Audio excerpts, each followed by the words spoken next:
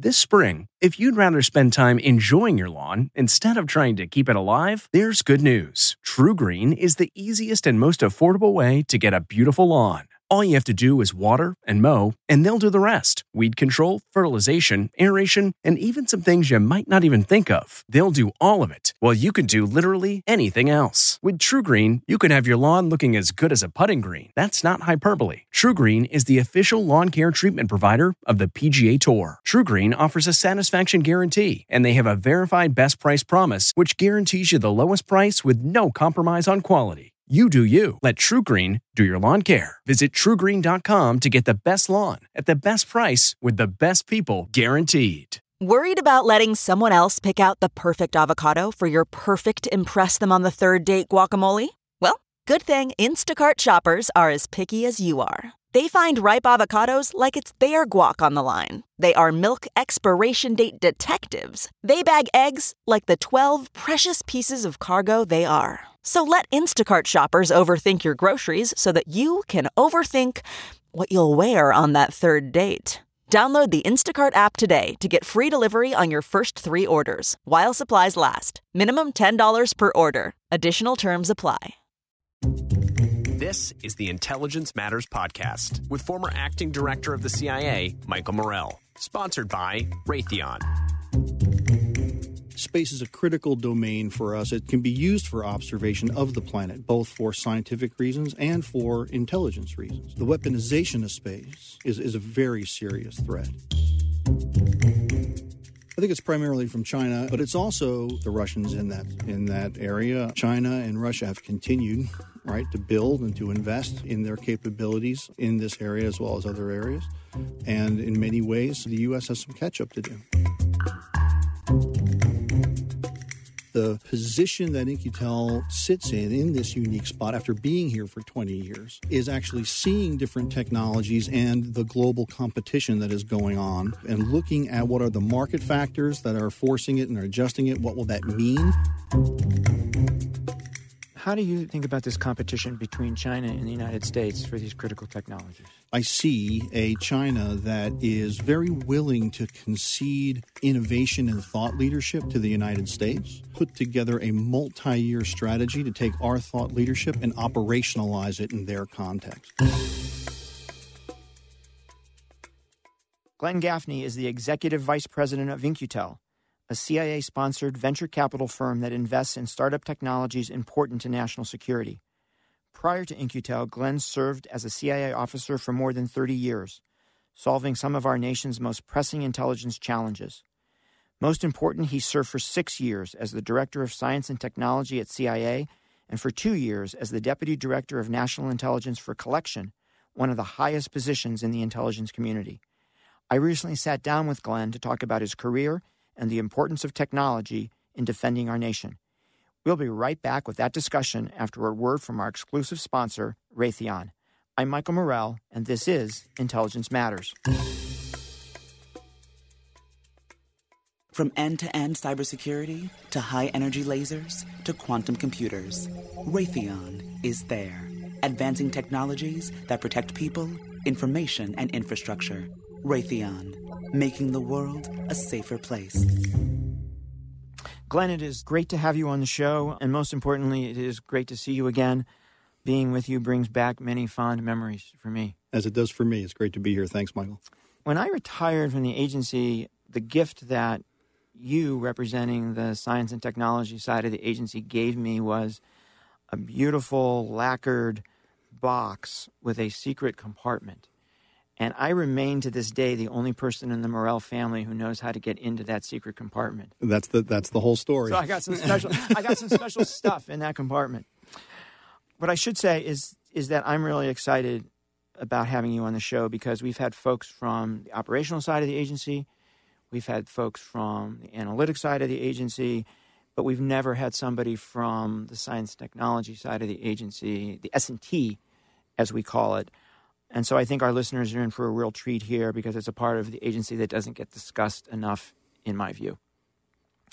I'd love to use, Glenn, your career as kind of a roadmap to discuss some important issues. So let me start by asking about your academic background and how you ended up at the CIA?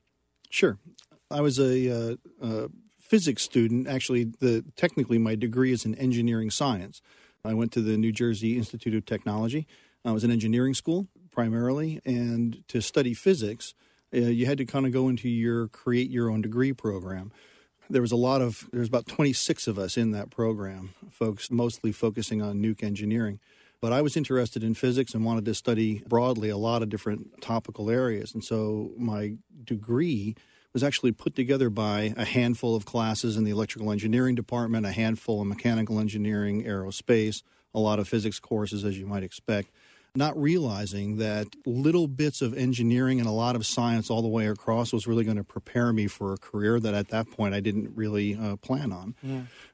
Came time to graduate, and I had just finished a project. My senior project that you had to do for graduation was in astrophysics. I was looking at the relationship between plasma and magnetic fields relative to stars, and in our case, the sun. And I'm graduating. I'm trying to decide, am I going to go to graduate school? Do I want to go, work? Do I want to serve? What do I want to do? And I had gone to a couple of interviews from some different companies, talked to them. They told me what a career path would look like over 25 years. It didn't sound like something I wanted to do. I wanted something that was going to change and be challenging and give me lots of opportunities to do a number of different things.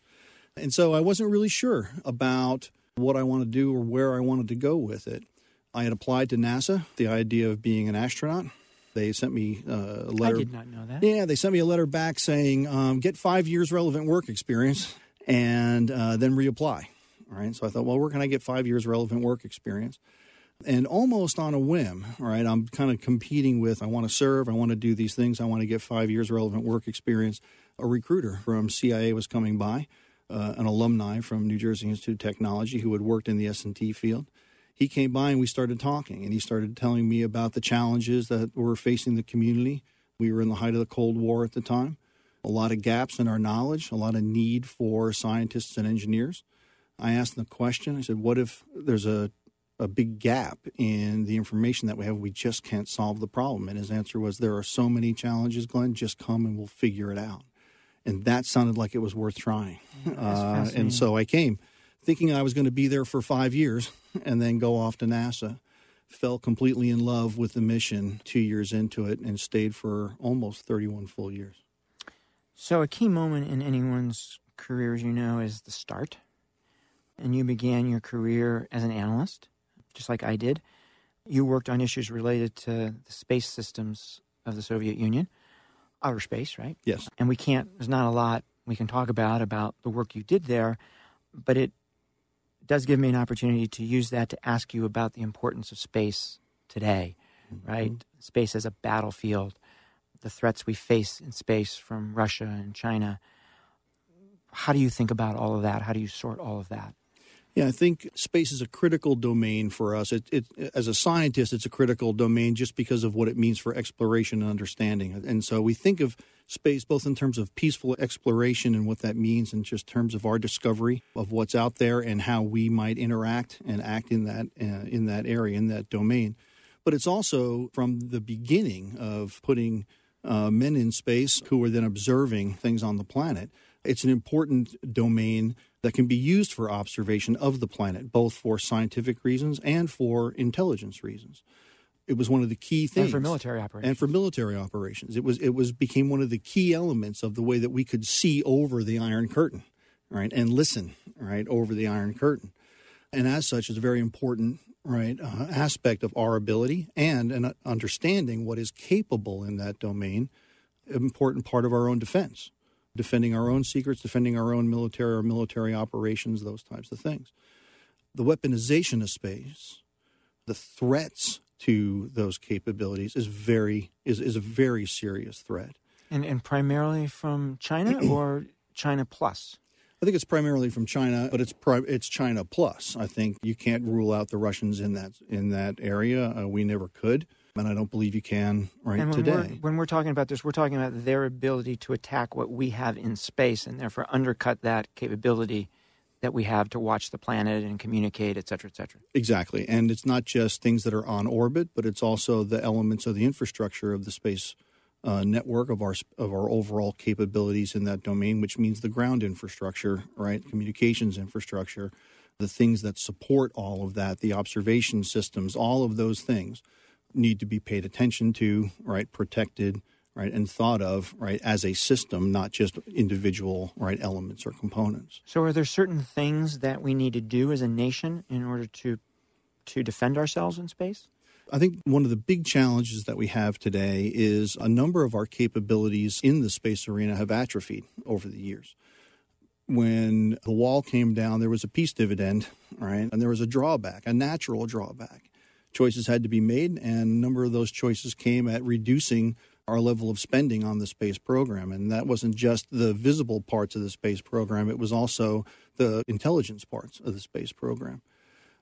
Many of us cautioned at the time that that while we slowed down and we pulled back, adversaries wouldn't. And it would take some on the order of 20 years to gain back some of the things that we were going to give up. And I think we're seeing the realities of that today, where China and Russia have continued, right, to build and to invest in their capabilities in this area as well as other areas. And in many ways, the U.S. has some catch-up to do. So do you support President Trump's Space Command? Is that a step here that makes sense in order to focus the investment that's necessary?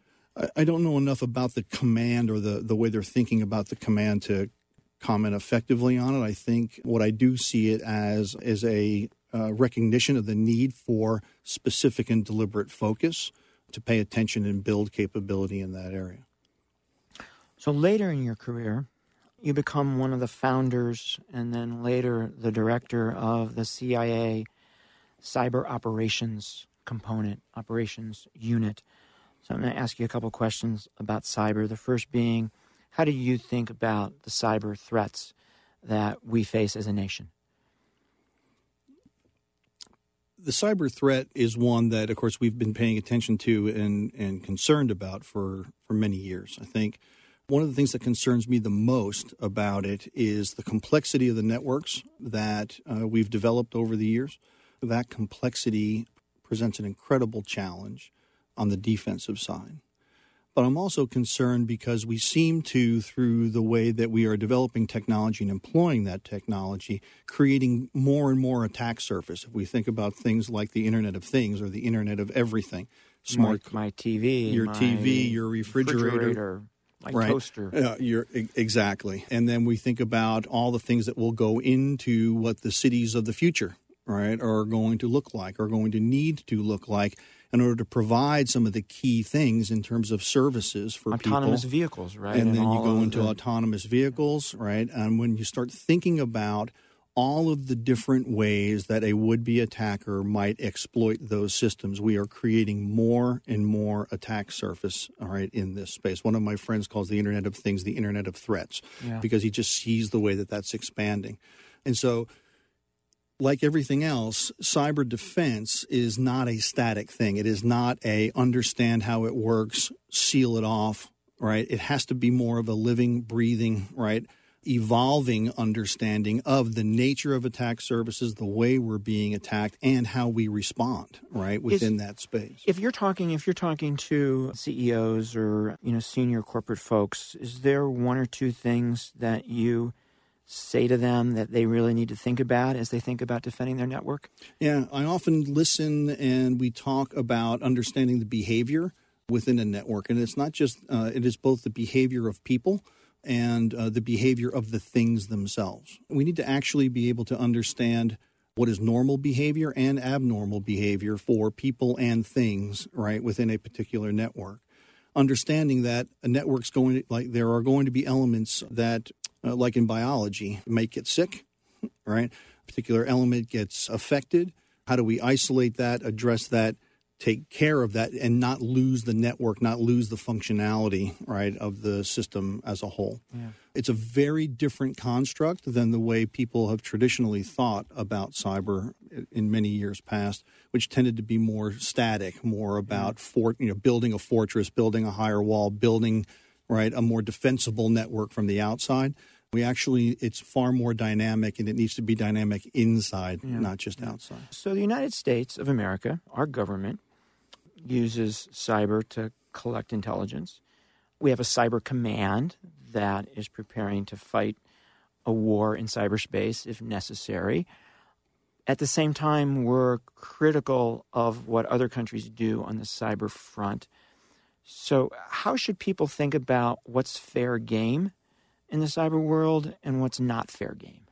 Yeah, I think it's a great question, and one that I think as an intelligence professional, there's a certain level of respect that you develop as you're looking at other intelligence services and what their capabilities are and the way that they employ those capabilities. If it is in the realm of intelligence in collecting information, trying to develop information that helps good policy be formed or whatever their national policy is be formed, that's part of the business, and that's part of the way that they would approach that business.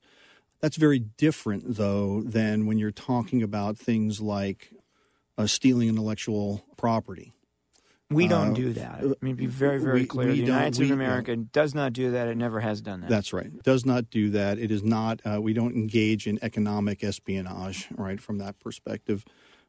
Also, attacks on infrastructure that could be incredibly debilitating for a nation, affecting great innocence in the North Korea's process. attack on Sony. Right. All Iran's attack on Saudi Aramco. All great examples of the kind of thing that I think are alarming, right, and need to be dealt with right at a national and international level. So not unlike other domains, right? We need some norms here eventually, right? About what's acceptable and what's not, and we're just not there yet. That's right. It is a domain, and we need to actually have those kinds of governing behaviors. So the next step in your career, at least in my chronology here, I'm probably skipping a lot of stuff, is you also served in a senior role at the Office of the Director of National Intelligence. You oversaw all of the intelligence community's collection programs. And again, there's not a lot, we can talk about specifically there, and I understand that, but I do have two questions. One is having served there, and then having served as long as you had at the agency, how would you assess the DNI 13 years after its creation? Yeah, I think like any organization, it had to find its feet, had to find its role, its extended role across what is a very large intelligence community, 16 different agencies, all with very important roles to play in this intelligence arena, all with different governing rules relative to what they can do and the way that they do it, which are all meant to protect the freedoms and the things that we value most as Americans. And balancing all of those and integrating all of those is an incredible challenge. And one of the things that I think has been one of the strongest points or the best things about the creation of the DNI and the way that it has evolved over the 13 years is the ability to bring the community together to work on specifically challenging problems that left unattended or left to their own devices, they would all knock off a piece of it relative to their own agency's interest or ability. But quite frankly, the nation needs more than that. It needs an integrated approach to solving some of these problems. And so that join on me focus from the DNI saying, we, the U.S. intelligence community, need to take on this particular problem. Now, you all get together and give me a strategy for what that would look like, and then together we're going to figure out how we're going to fund it and staff it and make it work. Yeah. That, to me, I think is one of probably the strongest case for a DNI or a DNI-like role for the community. There's an analytic component to that, too, that I saw. So prior to the DNI, the president really only got a way of thinking about the world from one organization. Yeah. And now he gets it from all of them. Exactly. Right? And I think that's incredibly important. Yeah, and multiple voices on it with different nuances to those voices. Yep. And I was an opponent of the DNI when it was created, and when I retired, I made a special visit to Capitol Hill to thank both Susan Collins and Senator Lieberman for passing the legislation that created the DNI, because I saw the value over time. Yeah, I too had a funny experience with it where I was downtown arguing against the stand-up of it, only to have 2 years later be sitting almost in the exact same chair in front of Congress as a member of the DNI talking about what we needed to do going forward. How do you think Jim Clapper did his DNI? I think he did an incredible job. I think there were some things that we were doing. When I was at the DNI, I was the Deputy Director of National Intelligence for Collection. While I was there, we had one Deputy Director for Collection, another one for Analysis. And one of the things that we focused on was this, what we called integrated collection strategies, kind of what I was just talking about in terms of the way that we thought about going after a particular target and bringing an integrated program together and doing that. And we did those on a couple of occasions in a couple of key areas, and we had some real success with it. Jim came in and said to me, okay, I think we're going to do away with the collection piece and do away with an analytic piece. We're going to create these issue managers. And I thought, Jim, I'm not sure that I like that. And Jim said, well, look, he says, well, let's take the success that you've had in this area and we're going to regularize it. We're going to multiply it out across these areas. Across all the issues, yeah. Across all of these issues. And I thought, well, I get it, right? It's worth a shot. And to his great credit, I think Jim and Stephanie O'Sullivan as his deputy, the two of them together did an absolutely phenomenal job as the DNI. He's the role model. He's the role model for me. Yeah, and he really built that organization around that join on me. Let's solve these tough problems together. We'll be right back with more of our discussion with Glenn Gaffney after a word from our sponsor. Do you hear that? That's a quadcopter built by STEM students competing in an annual technology challenge. Just one of the Raytheon-sponsored initiatives designed to help young people pursue sustainable STEM careers. Every day, Raytheon empowers students, supports teachers, and harnesses the strength of key partnerships. Together, we're inspiring the next generation of innovators. Raytheon, making the world a safer place. So for me anyway, the defining assignment of your career was the 6 years that you spent as the leader of the Science and Technology Best Directorate. job in the U.S. government. One of the 5 directorates or departments at the agency, so it's a very significant thing. So let me start with some basics here. What does the S&T do? What does the Science and Technology Directorate at CIA do? Well, contrary to a lot of popular belief made popular in the movies, we're not running around in a bunch of lab coats blowing stuff up in the basement.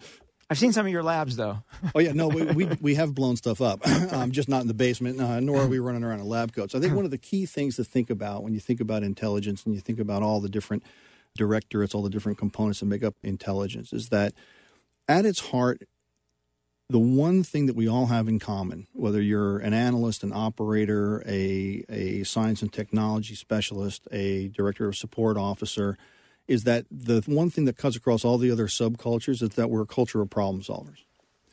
And what the Directorate of Science and Technology is called on to do is to try to stay abreast, to stay current, right, in current science and what the art of the possible is going forward in science and technology, with the idea of how do you take that knowledge and combine what you've learned, combine the different pieces to come up with new solutions to solve tough problems. So we talked about the space program earlier, right? The value of the space program, we were solving a problem we couldn't see over the Iron Curtain, right? And space offered an incredible domain, and we built incredible capabilities to see over that curtain, right? And you can give an example of that, right? The SR-71? Yep. You can go to the U-2 spy plane, right?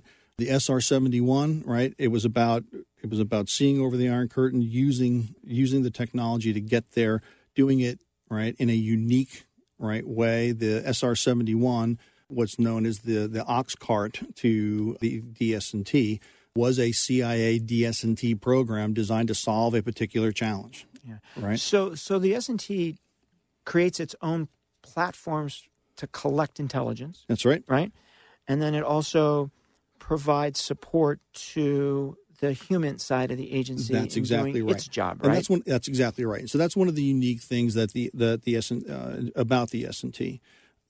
CIA is a all-source, all-domain intelligence enterprise.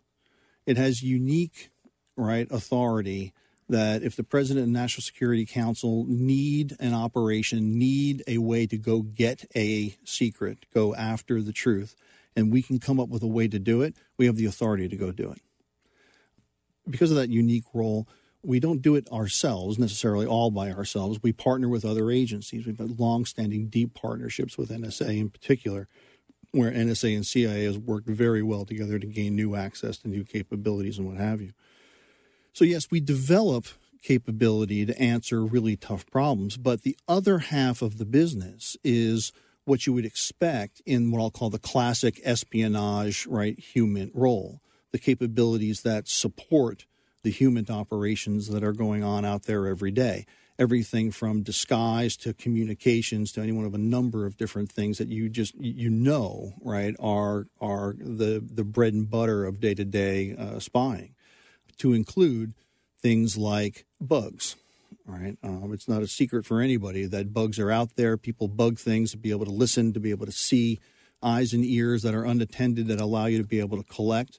The S&T's background is in developing those things and developing the technologies that support those things. Yeah, so everything from bugs on the collection side to disguises on the human support operations side. I did want to take this opportunity, and we can't talk about this, but I do want to take the opportunity to say that the S&T had a very, very significant role in the intelligence collection portion of finding Osama bin Laden. We did. That does not get talked about, and we can't talk about what you did. But I did want to give the S&T publicly the credit that it deserves, because I do not believe the president would have had the confidence to go do what he did without the support that the S&T provided. Well, thank you. I was incredibly proud to have been the director of science and technology for 6 years, and I can't tell you how incredible it is to have been the director of science and technology during that run-up and the operation as well. But what was interesting to me was your point about problem solving, right? It was actually in a meeting in my office where the head of the Counterterrorism Center was explaining a problem that he had, and you said, I think I have the solution. That's right. Right? And it's exactly what you talked about. And that's exactly what we're supposed to be bringing to the table, is listening to what are the challenges that are the ones that we just can't seem to solve. And the director of science and technology goes off and thinks about, is there a way that we can get at this? Yeah. Tremendous amount of men and women in the S&T all over the world working all different aspects of the different problems that are out there. It was no different in the discovery of the bin Laden compound. So that's another interesting point, right? I think people think science and technology, scientists and engineers back in Washington, not on the front lines, but many of your officers are on the front lines, yes, right, in very dangerous situations. The movie Argo actually was a great example of that, yes, right? He was an S&T officer. Mm-hmm. And that's a really important point to remember, that the S&T officers, like the operations officers, are on the front lines. That's right. Not only do we develop it, they're the ones that are out there installing it and making it work every day. Because they're the ones who understand it. That's right. So because we're time limited, Glenn, I'm going to skip over another important point in your career. You're the founder and the first director of the CIA Talent Center, which is to worry about and work all of the issues related to human capital at the agency. That's a whole nother discussion. It's a really important thing that you did. But I want to pivot now to In-Q-Tel, which is where you work today. That's right. Where you hang your hat today. The 20th anniversary is next year. That's right. I hope you guys are planning a big party. But I think the place to start here in talking about In-Q-Tel is the importance of technology going forward to the intelligence community. How do you think about that? How do you talk about that? Yeah, so I think one of the brilliant things that happened 20 years ago in standing up In-Q-Tel was recognizing that the government wasn't going to drive the pace of technology, that industry was going to drive the pace of technology. And it was very focused back then in the 90s on the IT industry in particular. And we were looking at a transition from government driving it to U.S. industry driving it. Fast forward 20 years. And what we see now from In-Q-Tel as a strategic investor. Maybe right? we should quickly define what In-Q-Tel does. Sure. So In-Q-Tel exists as a strategic investor. It is a not-for-profit. It sits at a unique bridge. Seed money comes from the right. It sits US at a government. Unique bridge between the U.S. government, venture capital, right, and the startup world. Originally, right, the model was money would come in from the government. That money then would be, as a strategic investor, using the money from the government to make investments, where we saw two things. One, the value of the technology commercially had to be valuable commercially. And two, the value of the technology to the intelligence business, right? That's the charter. That's the original charter for In-Q-Tel and the way that we were moving forward.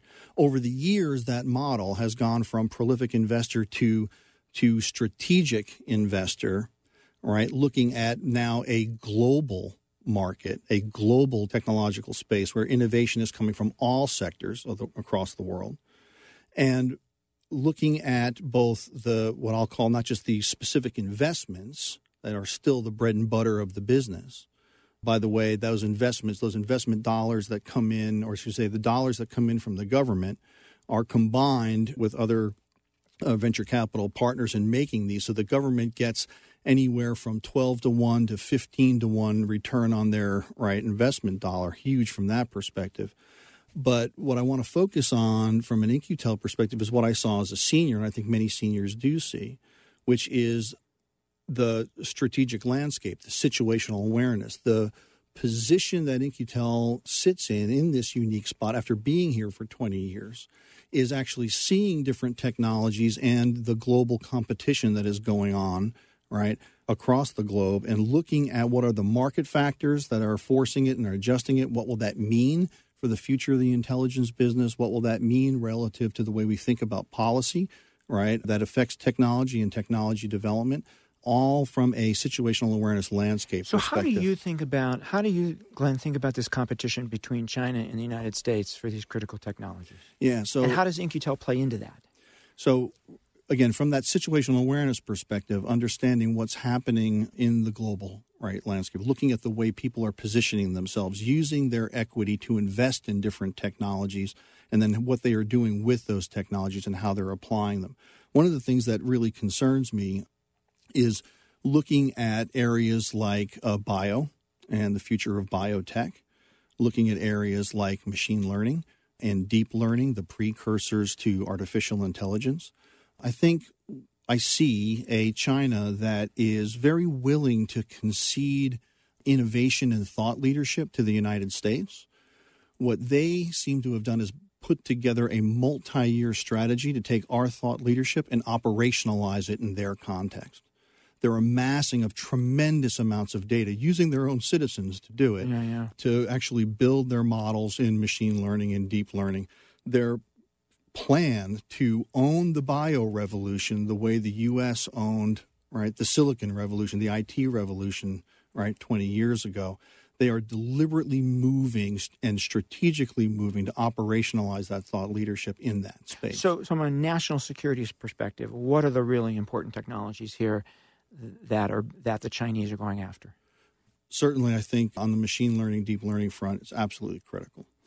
There are some, I think, deep questions that need to be addressed in that area that the U.S. needs to grapple with. Things like explainability of models and the effect of collection bias and data bias in those models. If we're going to rely on those things, we're going to have to understand much deeper how they work and what's really happening. And we're going to need to explain it to the American public, which is not normal, particularly on the intelligence, national security, scene. But it's necessary, in order to have the kind of security in context with our values going forward. Huge race. Would you put quantum computing in there? I would put quantum computing in there. I think the machine learning, deep learning is a near-term piece, but you cannot ignore quantum, in this space. And I think the biotech piece is absolutely critical. What is happening in synthetic biology, and the ability to develop organisms and modify organisms and where that whole future is going is a really important space, and it's really important in my opinion, for us to see it develop in a way that's consistent with the kind of values that we hold near and dear. And In-Q-Tel is a piece of making sure that we stay competitive here. So In-Q-Tel is a piece of staying competitive, gaining early access, not just to the technology via the investments, but to the insights based on that strategic awareness, situational awareness that we hold by watching these markets. Just the sheer volume of companies and exposure to the national and international markets that In-Q-Tel has is a huge benefit. And this has has been a huge success. I mean, this is George Tenet started this thing. This has been a huge success over the last 20 years, correct? Absolutely. And for me, it's always come down to a couple of key things. One, the strategic vision that In-Q-Tel has developed over the years. It wasn't born with it, it developed it. And the relationship between In-Q-Tel seniors and government seniors always bears that out. But on the technology front, it comes in kind of two flavors. The way I like to describe it is one is what I'll call the shrink-wrapped piece, the product that's being developed by commercial industry. We see value in that product as applied to the intelligence business. It might be in the cybersecurity domain, the advanced analytics area, where we're going to take the product and bring it inside the fence line and apply it and use it. But the other is in the componentry.